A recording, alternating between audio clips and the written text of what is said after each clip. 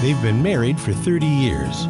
He's a pioneer of Catholic lay evangelization, and she has a master's degree in theology.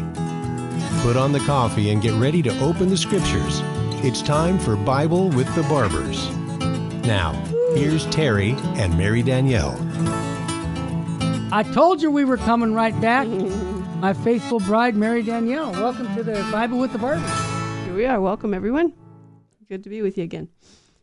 So we'll have the gospel reading for the day, which is from Matthew chapter 9, verses 32 through 38. Oh, you go right ahead. Okay. Do the honors. So this is the daily reading. We're in the 14th week of what's called Ordinary Time. And the reading is from the Gospel of Matthew, chapter 9, verses 32 through 38. A demoniac who could not speak was brought to Jesus. And when the demon was driven out, the mute man spoke. The crowds were amazed and said, "Nothing like this has ever been seen in Israel." But the Pharisees said, "He drives out demons by the prince of demons." Jesus went around to all the towns and villages, teaching in their synagogues, proclaiming the gospel of the kingdom, and curing every disease and illness. At the sight of the crowds, his heart was moved for pity for them, because they were troubled and abandoned like sheep without a shepherd. Then he said to his disciples, "The harvest is abundant, but the laborers are few. So ask the master of the harvest to send out laborers for his harvest." The gospel of the Lord. Praise to you, Lord Jesus Christ. So we have here the gospel according to Matthew. And the first thing that happens in this gospel is Jesus drives out a demoniac. And the people are amazed. Well, why are the people amazed? I mean, the Jews had the power of exorcism, but it was reserved to the priesthood. But whenever a priest or a prophet exorcised anyone, it was always done in the name of the Lord. It's like when David went up against Goliath. Yes. David doesn't go up against Goliath in his own name. He says, "I come against you in the name of the Lord God of hosts, the God of Israel, whom you have blasphemed." So it was always in the Lord's name. Jesus is casting out demons by his own power. He's casting out demons without calling on the name of the Lord, which essentially is saying to everybody there, "I am the Lord. I don't need to call on another because it is I who cast out the demons." And of course, the Pharisees, not wanting to believe that Jesus is the Messiah and couldn't quite, that God would become incarnate. This is a scandal, by the way. It was a scandal for them. Yeah, that's it's a scandal for us.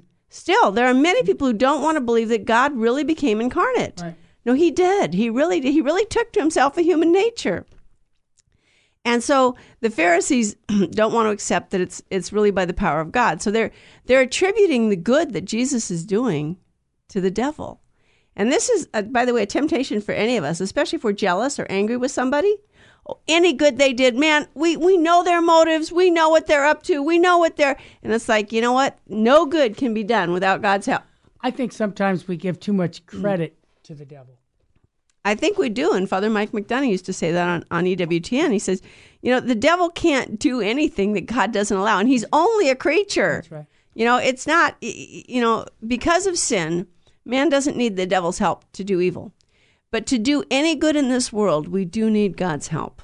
So any good that's done is done through the help of God. So we should glorify God. Whenever we see good done, praise the Lord. Give glory to God.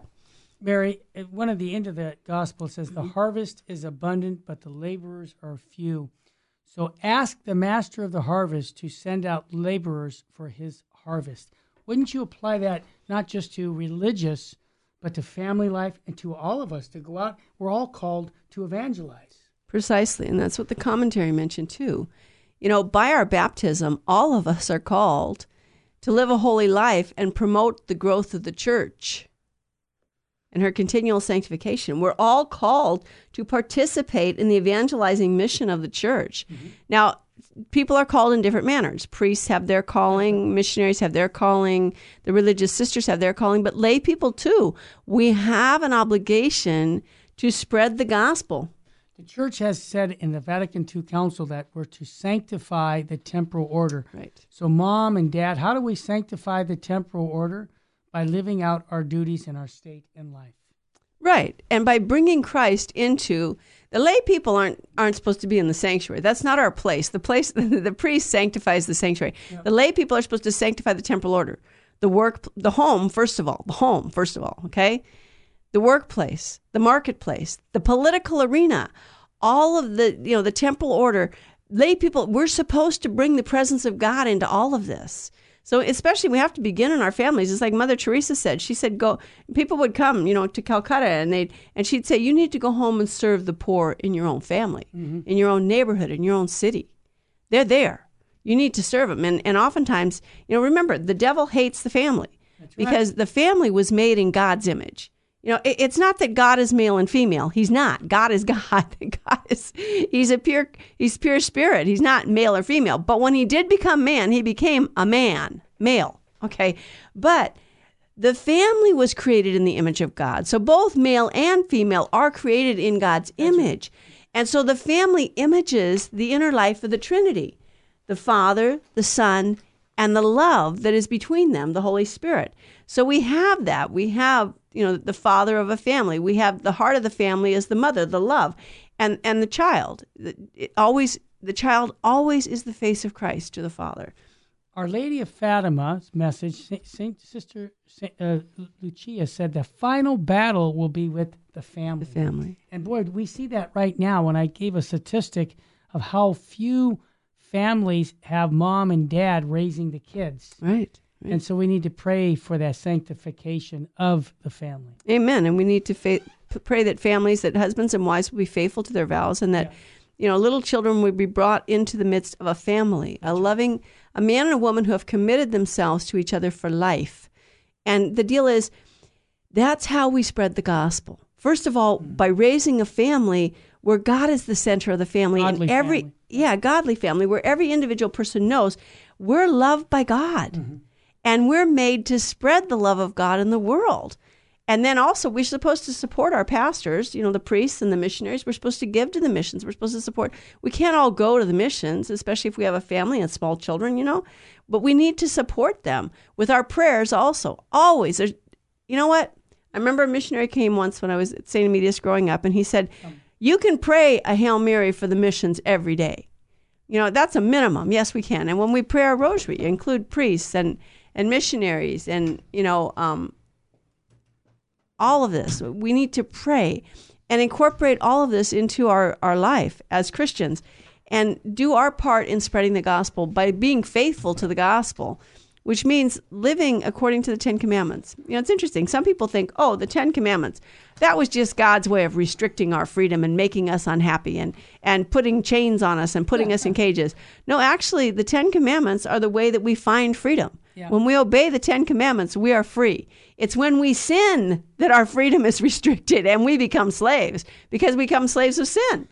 St. Pope John Paul II told us in 1979 about freedom. Yeah. It's doing the right thing. Exactly. Freedom is the ability to do what you were made to do. That's and right. The first thing we were made to do is to live in union with God. That's right. And then we were made to live in union with our brothers and sisters through service and through charity. So, freedom is doing the right thing. And that's when we don't do the right thing, when we sin, when we degrade others through sin, all the different sins you can name, lying, cheating, stealing, sins against the 6th and 9th commandment, the pornography, indecency, immodesty, abortion, contraception, the breakup of the marriage, divorce and remarriage, all of these things, they degrade the human person. Earlier in the show with the Terry and Jesse show, we talked about an examination of conscience. Well, just the last 30 seconds you just did.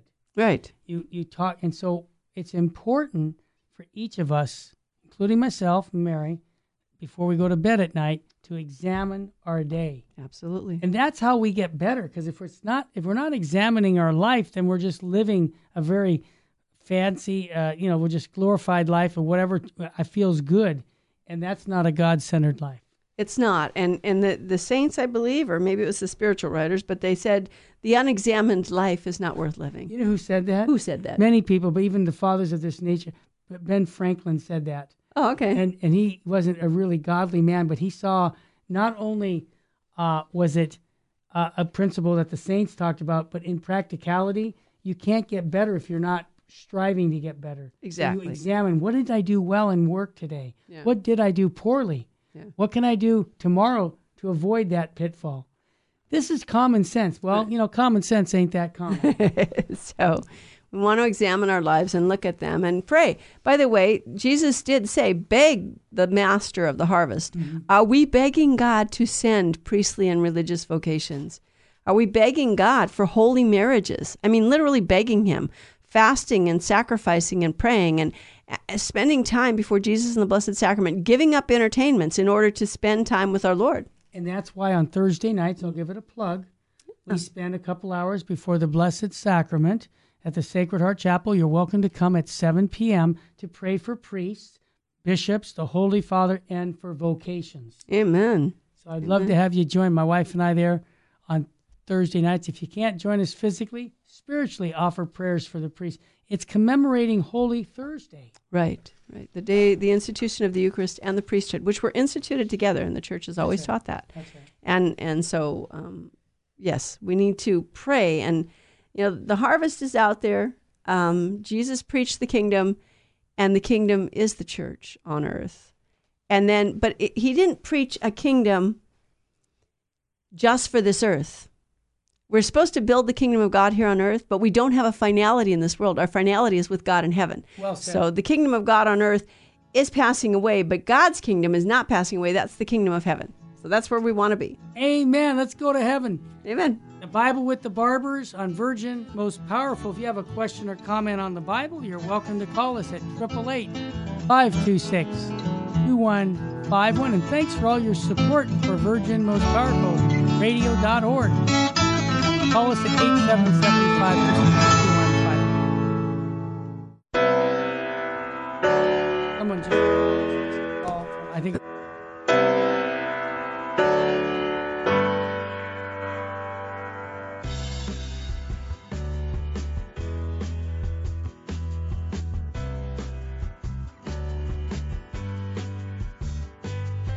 This is Terry Barber reminding you there's a women's conference coming up September 7th, 2019 at the Sacred Heart Chapel. Mary Danielle Barber will be speaking along with Barbara Nicolosi. They're going to be talking about true femininity, be who you are. This is going to be for your daughters, your mothers. Every woman should be at this conference. And the way to do it is go to virginmostpowerfulradio.org or call 877-526-2151.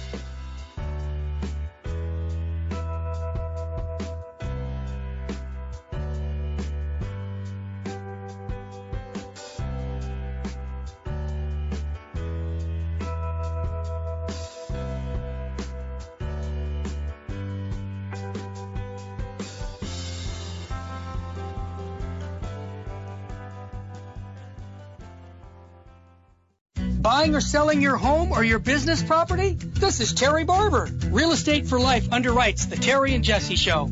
And they can connect you to one of 900 pro-life real estate agents around the world. And when they receive their referral fee, they will give 80% of it to a pro-life organization.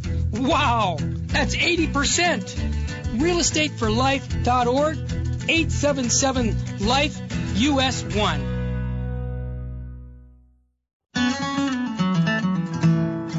Now, back to Bible with the Barbers. If you have a question or comment, call 888-526-2151. Here's Terry and Mary Danielle. Call 888-526-2151. Here's Terry and Mary Danielle. Call 888-526-2151. Here's Terry. God bless you. I know James is trying to call in with a question on the Bible, so hopefully our technical problems will be resolved. But I want to just, before I bring it back to Mary, I want to just thank all the people. I'm calling our monthly donors for the summer, asking them for their prayers and their financial support. It's a little slow right now on our donations, and bills are coming in, and I just want to say if you are in a position to help us out, I'll give you my cell number. I do it all the time. Call me, 661-972-7872. I'd be delighted to take your donation to help us through the summer months, a little summer slump. Hey, we've got James on the line. James, welcome to the Bible with the Barbers. Thanks for calling us after the Terry and Jesse show. Are you there, James? Yes, Terry. Praise God. Hi, Mary. Hi. I had a question. I was discussing earlier I was reading in the book of Genesis where Joseph takes his son Ephraim and Manasseh, and he has his father Joseph, whose name was changed to Israel, bless them, and he crosses his hands. And Joseph says, "No, my father, bless the older first." And he says, "No, I know, my son, I know." And he blesses Ephraim first, which is the youngest. And he says, "You will be a nation in a company of nations." Then he blesses Manasseh, and he says, "You will also be a great nation." So I'm trying to connect the dots, and I don't know if I'm right or if I'm wrong. You can correct me. But I'm looking at, is it possible, since other nations are mentioned, like Egypt, Sudan, in the Bible, Assyria, could it be that those two individuals are the descendants of the United States and the British Empire? Because we see a lot of the curses in Ezekiel seems to pertain to us. And since we're going the way of abortion and LGBT and it's just the horrible things that are happening, I think God is not going to give us a pass. I think somewhere down the line, we're going to be invaded by a foreign nation like the modern Assyrians. They're going to come into this country and take us down. Is that possible? James, it is possible. I don't know. I can't answer the question about the historical lineage, but I can answer that on the spiritual basis. It's interesting that when God's people went down into Egypt, when Jacob during the famine went down into Egypt with his family, God said that you will be there until the Canaanites have filled up the full cup of wrath. And the saints have said, God will only allow you so many mortal sins. And when you've used up your number of mortal sins, he will only allow you to do so much evil. And then that will be it. He will pronounce judgment on you. And just like when the Israelites were unfaithful, God raised up people to chastise them. People are, he's punishing them. Well, yeah, in a sense, he's punishing them, but it's not punishment like in the sense of the way we think of it as revenge or oh, you're so awful. It's punishment to bring us back. Discipline. It's discipline. Every son that a father loves, he disciplines. A father who doesn't discipline his son is lacking in a certain kind of love. The sons need discipline. And if they're not disciplined, they won't go the right way. And so, yes, God raises up nations to discipline his people. And our day is no different. Jesus Christ is the Savior of the world. There's no particular country. We've been extremely blessed in this country with a form of government that was founded on God and was founded on Judeo-Christian principles. And our founding fathers said that this experiment in self-governance will never work unless the people are godly. Why? Because it was an experiment in self-governance where everyone was answerable to God first. All of our rights come from God first. And then the people are going to obey the 10 Commandments individually, so they don't need a big government to stand over them to say you have to do this. So I do believe that God will, in every day, raise up an instrument of chastisement for his people. And it's interesting, in the 20th century, communism was extremely evident to be a large instrument of chastisement. 26 million Christians were martyred in the 20th century, not just under the communists, though. I think that was the one that was in the news. In the later part of the 20th century, beginning especially in the 21st century, the century we're in now, it became evident that Islam is also chastising Christians. And it's not that the people who are dying martyrs are the biggest sinners. Remember that. Oftentimes it's the ones who are dying martyrs are the greatest saints, and they're gaining the grace for the rest of us sinners to repent. And absolutely, if we don't turn back to God, God will let our nation fall. And it's not so much as his punishment as so much as the logical consequences of our actions. When we embrace a culture of death where we're living simply for the pleasure of the moment, We say that killing our children is going to solve all the problems of the world, so we have to use contraception and abortion, obviously, because obviously children are the cause of all the poverty and struggle and strife in the world, so we got to get rid of the children. And it's like, do we understand what we're doing? And so, yeah, I do believe that God will chastise his people. I think that if we go before Jesus in the Blessed Sacrament and do a lot of penance and beg the Lord, like it said in the gospel, beg the master of the harvest is rich. But are there laborers out there? And God wants the conversion, by the way, of the communists, the Freemasons, the Muslims, the secular humanists, the atheists. He wants them all to be converted and live. He doesn't wish the death of the sinner. So does that help? Yeah, Mary, that makes a lot of sense. And, what you're saying is it's quite sobering should that happen. And I'm just concerned because I don't know if it's a big leapfrog jump, but I'm thinking in the book of Revelation, doesn't it say that somewhere that they cry out for those that have been beheaded for the testimony of Jesus Christ? Mm-hmm. And the people that do a lot of beheading are those jihadists. So I'm thinking it looks like we're having a cancer that's eating us from the inside out. And it's just quite sobering to hear that. Thank you, Mary. That makes a lot of sense. Yeah, it is sobering. And the reality is, too many times we live as if we have a finality in this world. And we live as if what we're seeking is to have comfort and ease in this world. But that's not. Jesus Christ didn't come to be comfortable. He wasn't born in a palace. He was born in a stable. He was a refugee before he was, he was an infant. They had to flee to Egypt. And then he had to live in a foreign land as a refugee. And then he came back, and they didn't even go back to Bethlehem because still the angel warned Joseph that it wasn't safe for Jesus to grow up in the territory where Herod's son was ruling. So they went up to Nazareth. And so Jesus suffered all of this with us, and he knew heat and cold and hunger and thirst, and he fasted for 40 days out in the wilderness. Jesus shared our suffering. He bore our burdens, and on the cross, he took upon himself the punishment that was due to our sins.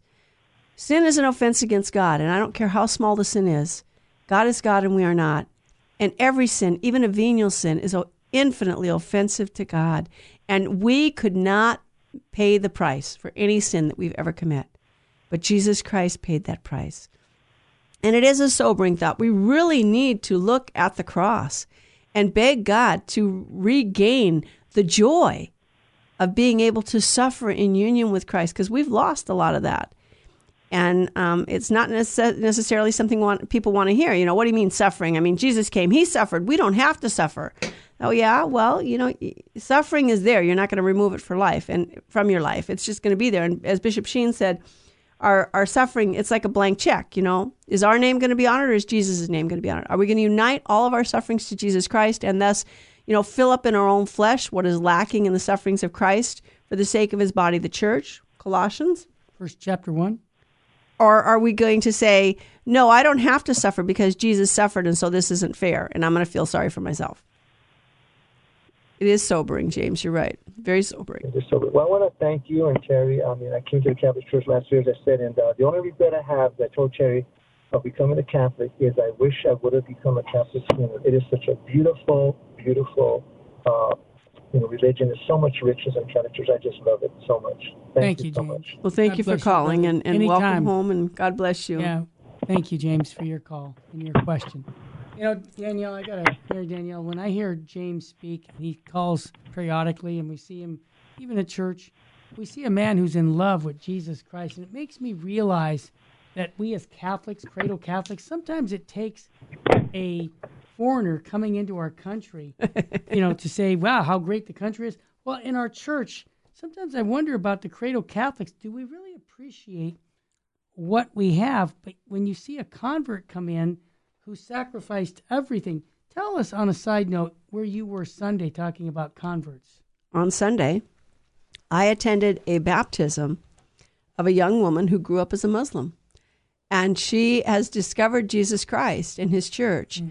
And it was so beautiful. Now, for her to become Catholic means that she no longer has contact with her family of origin, because they will not accept the fact that she's become a Christian and a Catholic. You can't do that. Wow. And for many Muslims, and there are many Muslims who are becoming Catholic, even in Muslim countries, predominantly Muslim countries, and many of them are doing it at the cost of their own life. So wake up, Catholics. Are we willing to sacrifice our life? Are we willing to sacrifice our family and our fortunes and all of our material beings in order to have our material possessions, in order to have the surpassing knowledge of Jesus Christ? And as Father said in the baptism, he said, you have come into the light. Christ is the light. And now she is a member of Christ. She's been baptized into the body of Christ, and she is now united to Jesus Christ and his church. And it's so beautiful. And I was reflecting as I was there. I thought, this young woman has made tremendous sacrifice. That's right. I was born into a Catholic family. I didn't have to risk losing my family and have my father say, you can never come home again and you can never speak to me again if you do this. No, and yet there are people who are doing this for Christ. And do we as Christians, are we willing to turn off our entertainment for an hour in order to spend an hour with Jesus in the Blessed Sacrament? Are we willing to turn off the radio and the television on Sunday morning or the computer or whatever in order to get to Mass 10 minutes early and stay 15 minutes after to thank Jesus? We need to really examine, are we really sacrificing for our faith? Or are we just taking it all for granted, that it's always going to be here? Jesus Christ never said that the gates of hell wouldn't prevail against the church in a particular country. Right. Jesus said the gates of hell will not prevail against the church, his church. He only founded one church. That's right. The young lady that my wife went to her baptism, I did interview her about a month ago. It's on our website or on the iPhone app or Android app. And it's just about, you can look at the title. It says, conversion Muslim to Catholic. It's a beautiful testimony of her coming into the church. So you can hear that on Virgin Most Powerful Radio. I know, Mary, the Acts of the Apostles is what we're doing the Bible study. So I got you a little sidetracked. So when we come back from the break, let's get right into the Acts chapter 9. And I just want to also thank our listeners. Amen. Because you know what? Without them, it's a year and a half we've had Virgin Most Powerful Radio. You've been supporting us. We're growing with our reach, with more stations picking up our shows. And it's all because of the grace of God and your financial and spiritual support that you've helped us be where we are today. Thank you. So I just want to thank you personally, individually, for your support. If you haven't had a chance to make a donation, go to virginmostpowerfulradio.org or call us at the office. We've got people here, 877-526-215. And when we come back, Bible with the Barbers, the Acts of the Apostles. It's exciting. The early church in action. Amen. Don't turn that dial. Get another cup of coffee, though. We'll be right back.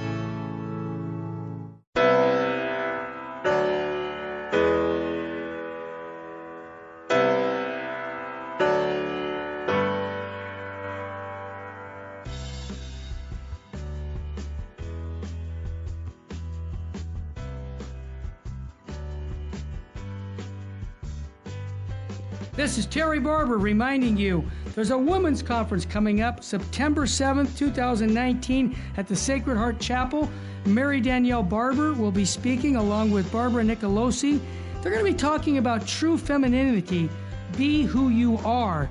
This is going to be for your daughters, your mothers. Every woman should be at this conference. And the way to do it is go to virginmostpowerfulradio.org or call 877-526-2151.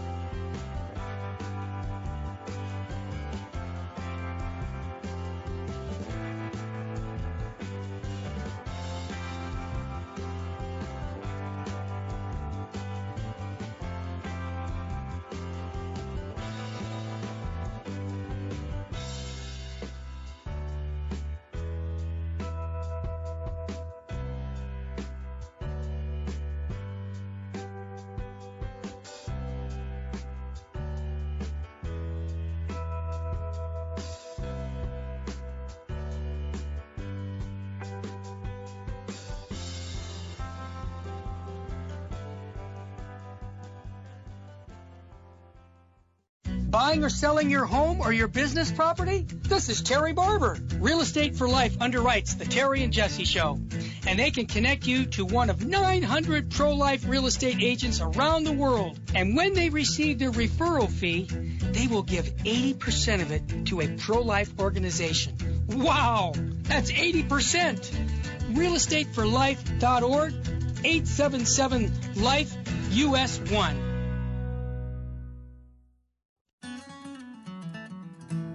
This is Jesse Romero. You're listening to Bible with the Barbers on Virgin Most Powerful Radio.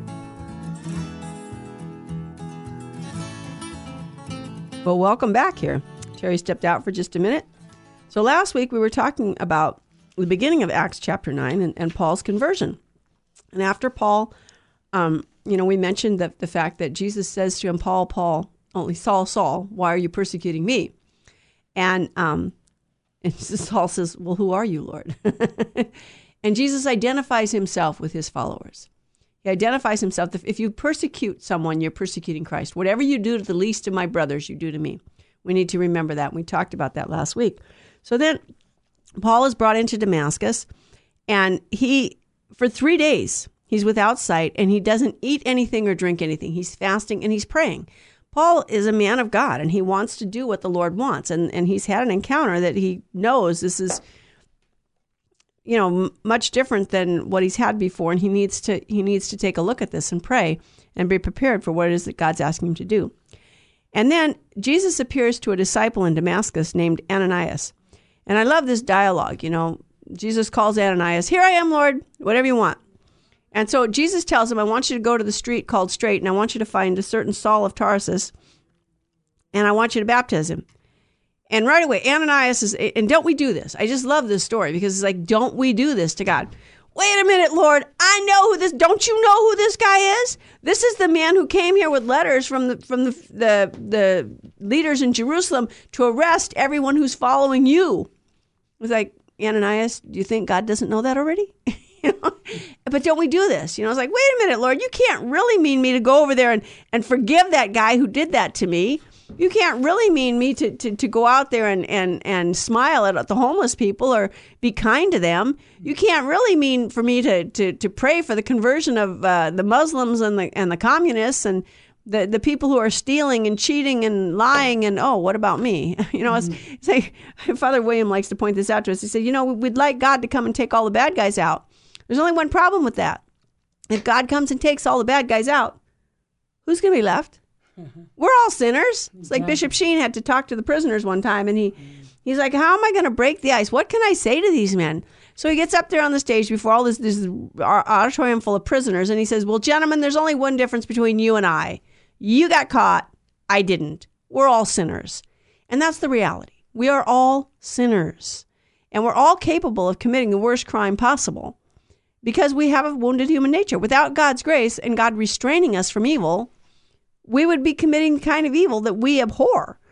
Paul says it in one of his letters, the good that I want to do, I don't good, and the evil I don't want to do, I do. What's wrong with me? Well, I need God's grace. I need his mercy. And so Ananias is going to instruct the Lord here. Lord, let me fill you in here who this guy is. He's come here to arrest everybody who's following you. Jesus is like, Ananias, I know who he is, and he's my chosen instrument. And this is God's ways. Let's marvel at God's ways. Who does God choose to bring the gospel to the Gentiles? Now, granted, Peter was first sent to Cornelius. Mm-hmm. The first Gentile convert comes through Peter, the first pope. But in a very special way, Paul has been chosen to take the gospel beyond the Jews and to the Gentiles. So God has chosen him. And God tells Ananias, I have made it clear to Paul how much he's going to have to suffer on my behalf. So Paul isn't going into this blind. The Lord has let him know, you're going to suffer. And this is the reality of what we are. Before Christ, if we want to be like Christ, we have to look like him.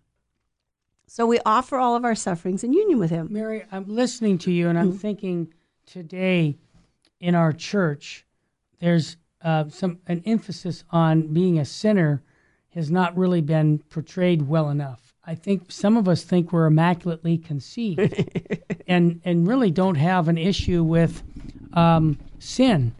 And so I share this because we want to encourage all of our listeners to have a healthy understanding of sin and to go to confession on a regular basis. Absolutely. Pope John Paul II, St. John Paul II, when he was very early on in his pontificate, he wrote this prayer: "Return to us, O Lord, a sense of sin and the sensitivity of the saints." You know, Bishop Shane once said, we don't believe in the Immaculate Conception anymore because we all think we're immaculately conceived. Oops. Well, the reality is we're all sinners. Yeah.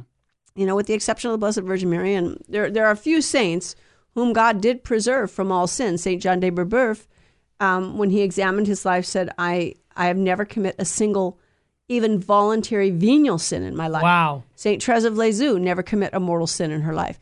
There are saints who have cooperated with God's grace where they haven't, voluntarily separated themselves from God ever. But we're all sinners anyway. We all have original sin with the exception of the Blessed Virgin Mary. So we need God's grace and mercy. And you know what? We need to go to confession on a frequent and regular basis. And St. John Paul II kept telling us this during his pontificate. Go to confession on a frequent and regular basis. Go to confession on a frequent and regular basis. And that's once a month is what he defined as a frequent. Right. Someone asked him the question, what do you mean by frequent? And he said at least once a month. Yeah. Now he went almost every day. Mother Teresa went almost every day. You know, the saints go to confession more frequently because the closer you get to God, the more we realize how much we need to be purified of our attachments, our own ideas, our own, preconceived notions, and our sins. We do commit sin. All of us commit sin. And if we don't see it, well, maybe you need to ask the Lord to help you see it. And that goes back to the examination of conscience. Exactly. And, if you have like a Roman Missal or even just look at the 10 Commandments, if you say, well, how do I make an examination? I would even go to the Fathers of Mercy. They have a free download of a very thorough examination of conscience. Absolutely. There's a lot of things in our world that we accept as normal that are very sinful. Mm-hmm. Going to movies where sin is glorified, that's a sin. We cannot watch pornography and indecency and immodesty. We can't watch violence that is violence for violence sake without sinning. The early Christians were told not to go to the Colosseum, not to go to the circus, because we're not here to be entertained by violence. Okay? In our world, it's like, well, divorce and remarriage. I mean, that's just the way it is. No, it's not. Jesus Christ, St. Paul makes it clear to us that marriage is supposed to be an image of the relationship between Christ and his church. Jesus doesn't divorce himself from the church. No, Jesus gave up his life for the church. He suffered to purify the church. And so we as married couples want to make sacrifices. We have to give up our own will. I mean, it's a constant give and take. It's a constant striving to grow in generosity and service. And this is what when Paul came, Paul Saul, his name was, Jesus didn't change his name. Saul was his Hebrew name. Paul was his Roman name. He was a Roman citizen because he was born in Tarsus.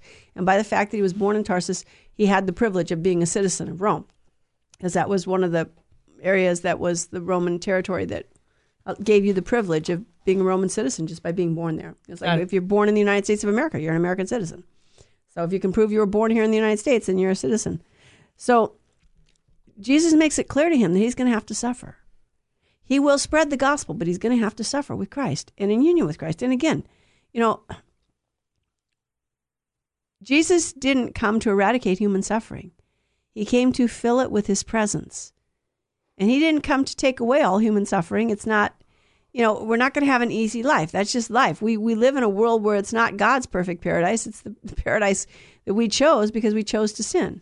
So we turned away from God, and we have to turn back to him every day, every moment of every day. That's what living in the presence of God is, that constant practice of the presence of God, being aware of the fact that God is always conscious of us and always, aware of us and thinking of us at all the time. So we need to strive to do the same in return, to be present to God and to try to do his will, not our will. So we want to give up our will, and the first thing we want to give up, of course, is sin.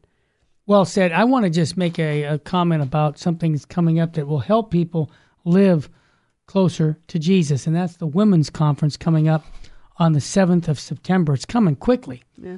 And we want to share with you. Barbara Nicolosi will be there. I've got some special guests coming that have personal testimonies. It's going to be a wonderful day for women. I'm going to be the master of ceremonies. There'll be a few of us guys cleaning up after you ladies from the conference, but we'll be setting up chairs for you and things like that.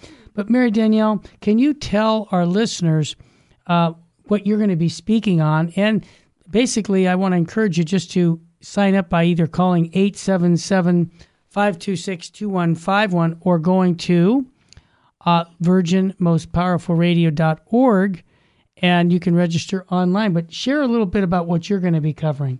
Well, I want to talk about our Blessed Mother as the model of all femininity, and also tie that in somewhat to the women of the Old Testament who prefigured Our Lady. There were great women in the Old Testament who were prefigurements of Our Lady. Beautiful, yeah. Deborah, Ruth, Esther, Judith, very strong, godly women who prayed. Yeah. They prayed and fasted. They didn't, and they asked the Lord, "What is it you want me to do?" That was their emphasis. And so, and then the second talk I want to give is on there's a encyclical that was written by Pope St. John Paul II, Mulieris Dignitatis, the dignity and vocation of women. Oh, that was in the mid-'80s, wasn't it? Yes. Yeah, I remember that. Beautiful, beautiful, where he talks about what it means to be a woman and what is the feminine genius. What is the gift that women give to the world?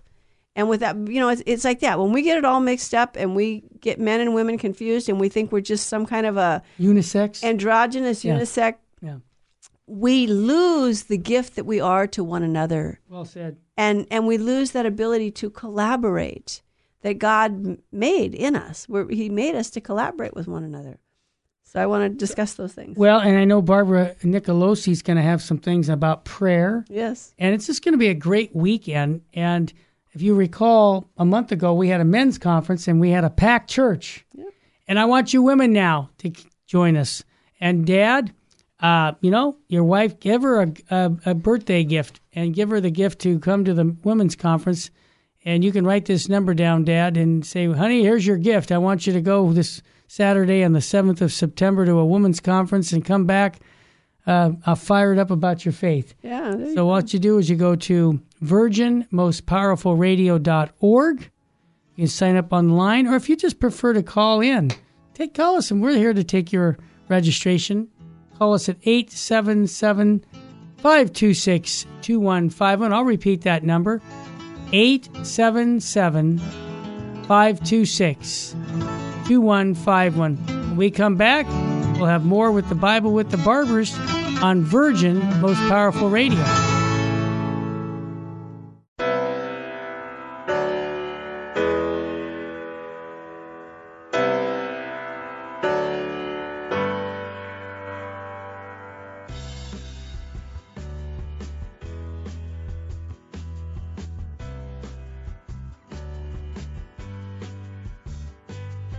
This is Terry Barber reminding you there's a women's conference coming up September 7th, 2019 at the Sacred Heart Chapel.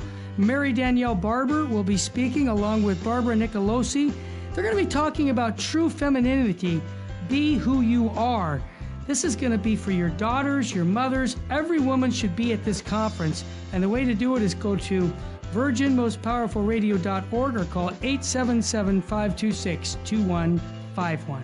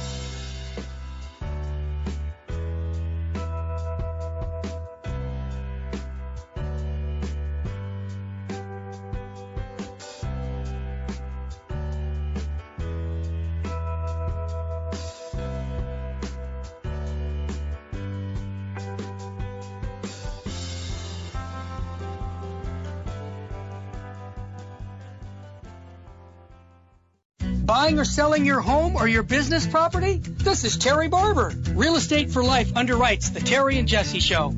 And they can connect you to one of 900 pro-life real estate agents around the world. And when they receive their referral fee, they will give 80% of it to a pro-life organization. Wow! That's 80%! realestateforlife.org, 877-LIFE-US1.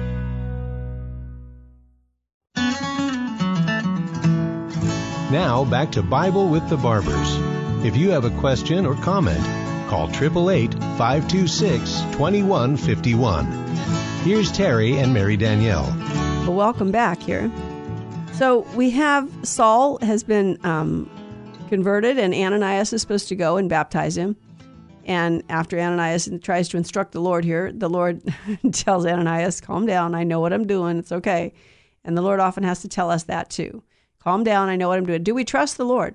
Especially in times of crisis, do we trust the Lord? Do we trust that the Lord is still in charge of his church?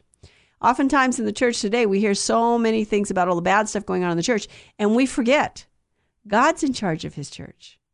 Okay, nothing can happen that God doesn't allow, okay? And if he allows it, he will bring a greater good. But are we praying for the church? Are we sacrificing for our priests and bishops and the Holy Father? You know, if we're not going to follow the teachings that God gives us through good shepherds, he won't give us good shepherds.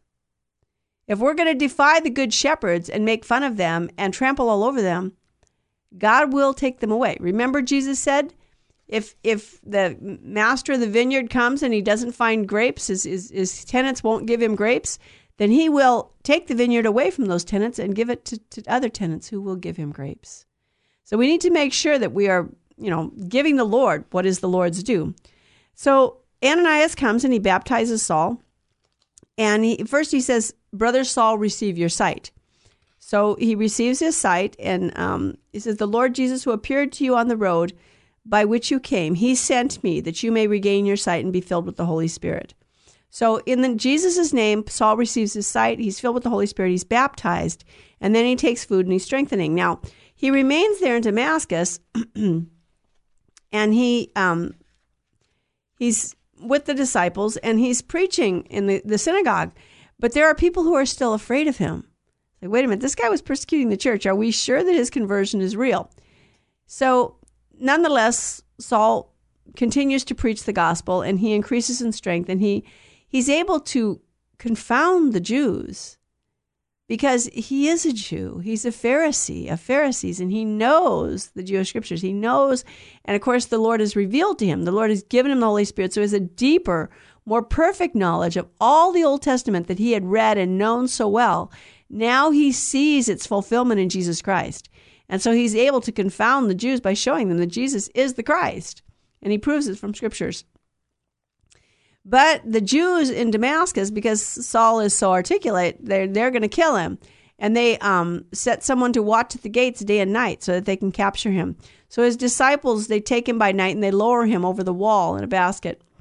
And Barnabas takes him to Jerusalem. And again, when he gets to Jerusalem, the people there are afraid. They're like, we know who this guy is. It's the same like with Ananias. Wait a minute, Lord, we know who this guy is. And there's still this fear. And they're not sure that his conversion is true. And yet he is preaching the Lord Jesus. And he's preaching boldly in the name of the Lord Jesus. And he disputes with the Hellenists, and again, there are people who are seeking to kill him. It's like, oh my goodness, So Barnabas had brought him to Jerusalem. He introduces him to the apostles. He tells them that Paul was converted, and then Paul is speaking boldly in the name of Jesus. And what happens right away? There's this persecution. It's like, for those of us who think that, well, if I follow Jesus, everything is going to be nice in my life, and I'm going to be happy, and there's going to be no suffering, and I'm not going to have any pain, and I'm not going to have any contradiction. Or we need to go back and read the scripture again, because that's not what the scriptures say. When Saul became a Christian, he didn't suddenly have no troubles in his life. Here, just after becoming Christian in Damascus, it appears from the Acts of the Apostles, within a few weeks, there's already someone trying to kill him.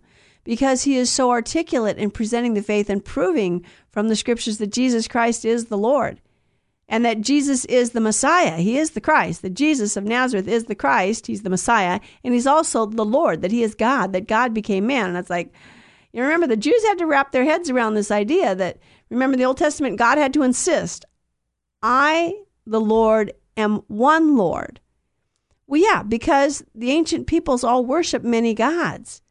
So he didn't reveal the Trinity until the Son of God becomes man. We only know that God is a Father because God has a Son, and his Son has revealed him.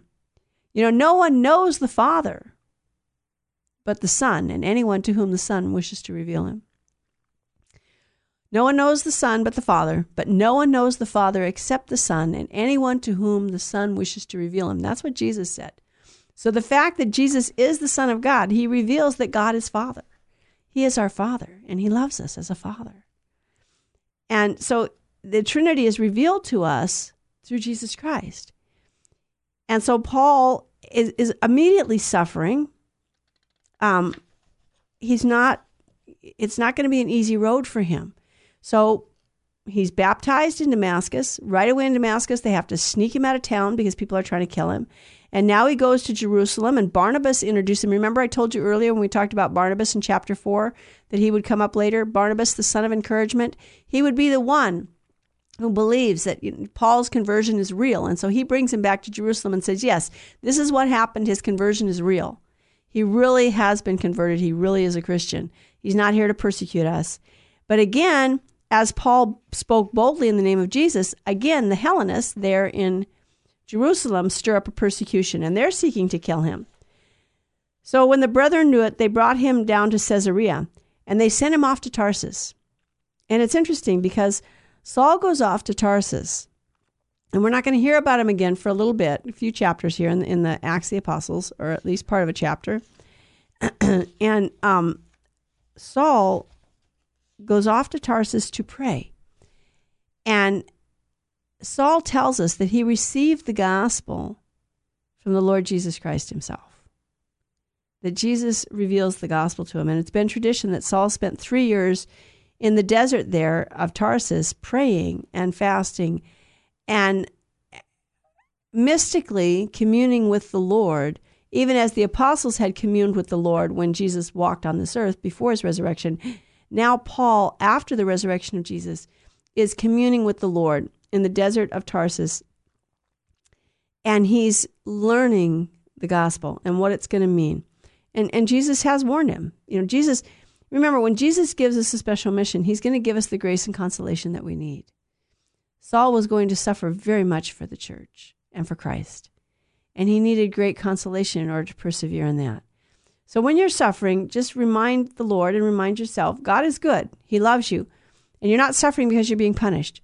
You're suffering because God wants to purify us of all of our attachment to ourself, our own will, to our sins, and to the things of this world in order that we can serve God more perfectly. And we can be an instrument that he can work in and through us because it's God's work. He works in and through us to accomplish his purpose. And that's what we want. And so Saul will go off to the desert to pray for 3 years. And then we have a couple verses here on the growth of the church. There's just one verse. It's actually just one verse. So the church throughout all Judea and Galilee and Samaria had peace and was built up. And walking in the fear of the Lord and in the comfort of the Holy Spirit, it was multiplied. So now Saul, the persecutor of the church who had caused so much confusion and fear among the Christians, has been converted by Jesus Christ on the road to Damascus. And now God is preparing him for his mission. And in the meantime, the church is being built up in peace. So then we have in chapter 9, verse 32, we have Peter's activity here. And Peter came down with the saints that lived in Lydia. He came down to visit them in a place called Lydia. And he found a man named Ananias who had been bedridden for 8 years. And so Peter says to him, Ananias, Jesus Christ heals you. Rise and make your bed. And again, Peter doesn't heal this man in his own name. Jesus Christ heals you. Okay? Jesus Christ is the one. Jesus healed in his own name because Jesus is God. He is the Christ. but we heal in the name of Jesus. And it's only if God chooses us to be his instruments in that way. So they saw this, and they saw this man healed, and the people are just amazed, and so they turned to the Lord. Now, near Lydia, the city of Lydia, there's a place called Joppa.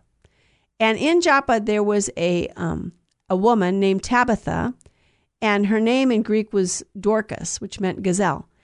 And Tabitha was an extremely generous woman, and she was always serving people, and she made clothing and garments for people, and she just was serving. She served, and that's what she did. And so she dies. And when she died, the disciples, knowing that Peter was in Lydia, they sent for him and said, please come. So Peter rose, and he goes off to Joppa, and the widows were there. He comes in, and the widows are standing around weeping, and they're showing him all the coats and garments that Dorcas had made while she was alive. So Peter puts them all down, and he kneels down, and he prays next to her bed, the bed on which the dead body is laying. And then he says to Tabitha, rise. And Tabitha opens her eyes, and she sits up. And Peter gives her his hand, and he lifts her up. And then he calls the saints and the widows, and he presents Tabitha to them alive. She's been raised from the dead. So it becomes known throughout Joppa, and many come to believe in the Lord. These are the signs and wonders that accompanied. Remember?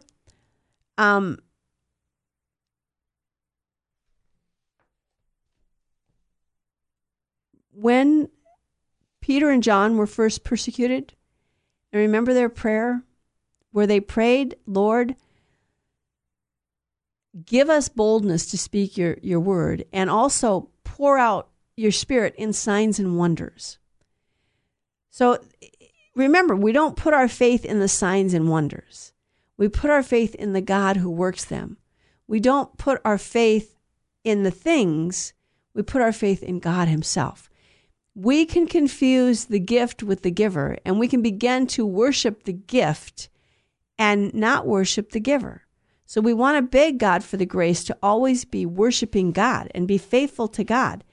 And that when God does a good work, we don't give the credit to man. The credit goes to God. Whenever a good is done, it is God who does the good. It's not man who gets the credit. It's God. So all the glory goes to God. All glory to God for all eternity, forever and forever, unto ages and ages unending.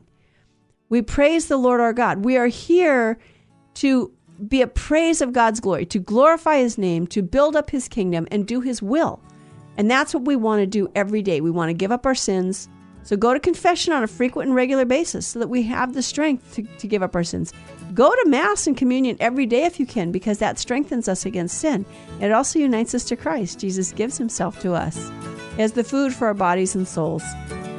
And I hear that music. We're coming up to the end of the program for today. Hope to see you all again next week. We thank you for your support of Virgin Most Powerful, financial and spiritual support. Please keep us in prayer. And please join us at the Women's Conference in September. We really look forward to it. We're going to have a great time. We hope you all come. Thank you so much for listening, and come again next week for Bible with the Barbers. Saint Faustina's Prayer for Priests. O my Jesus, I beg thee on behalf of the whole Church, grant it love and the light of thy Spirit, and give power to the words of priests, so that hardened hearts might be brought to repentance and return to thee, O Lord. Lord, give us holy priests. Thou thyself maintain them in holiness. O divine and great High Priest, may the power of thy mercy accompany them everywhere, and protect them from the devil's traps and snares, which are continually being set for the souls of priests. May the power of thy mercy, O Lord, shatter and bring to naught all that might tarnish the sanctity of priests. For thou canst do all things. Amen. Virgin most powerful, pray for us.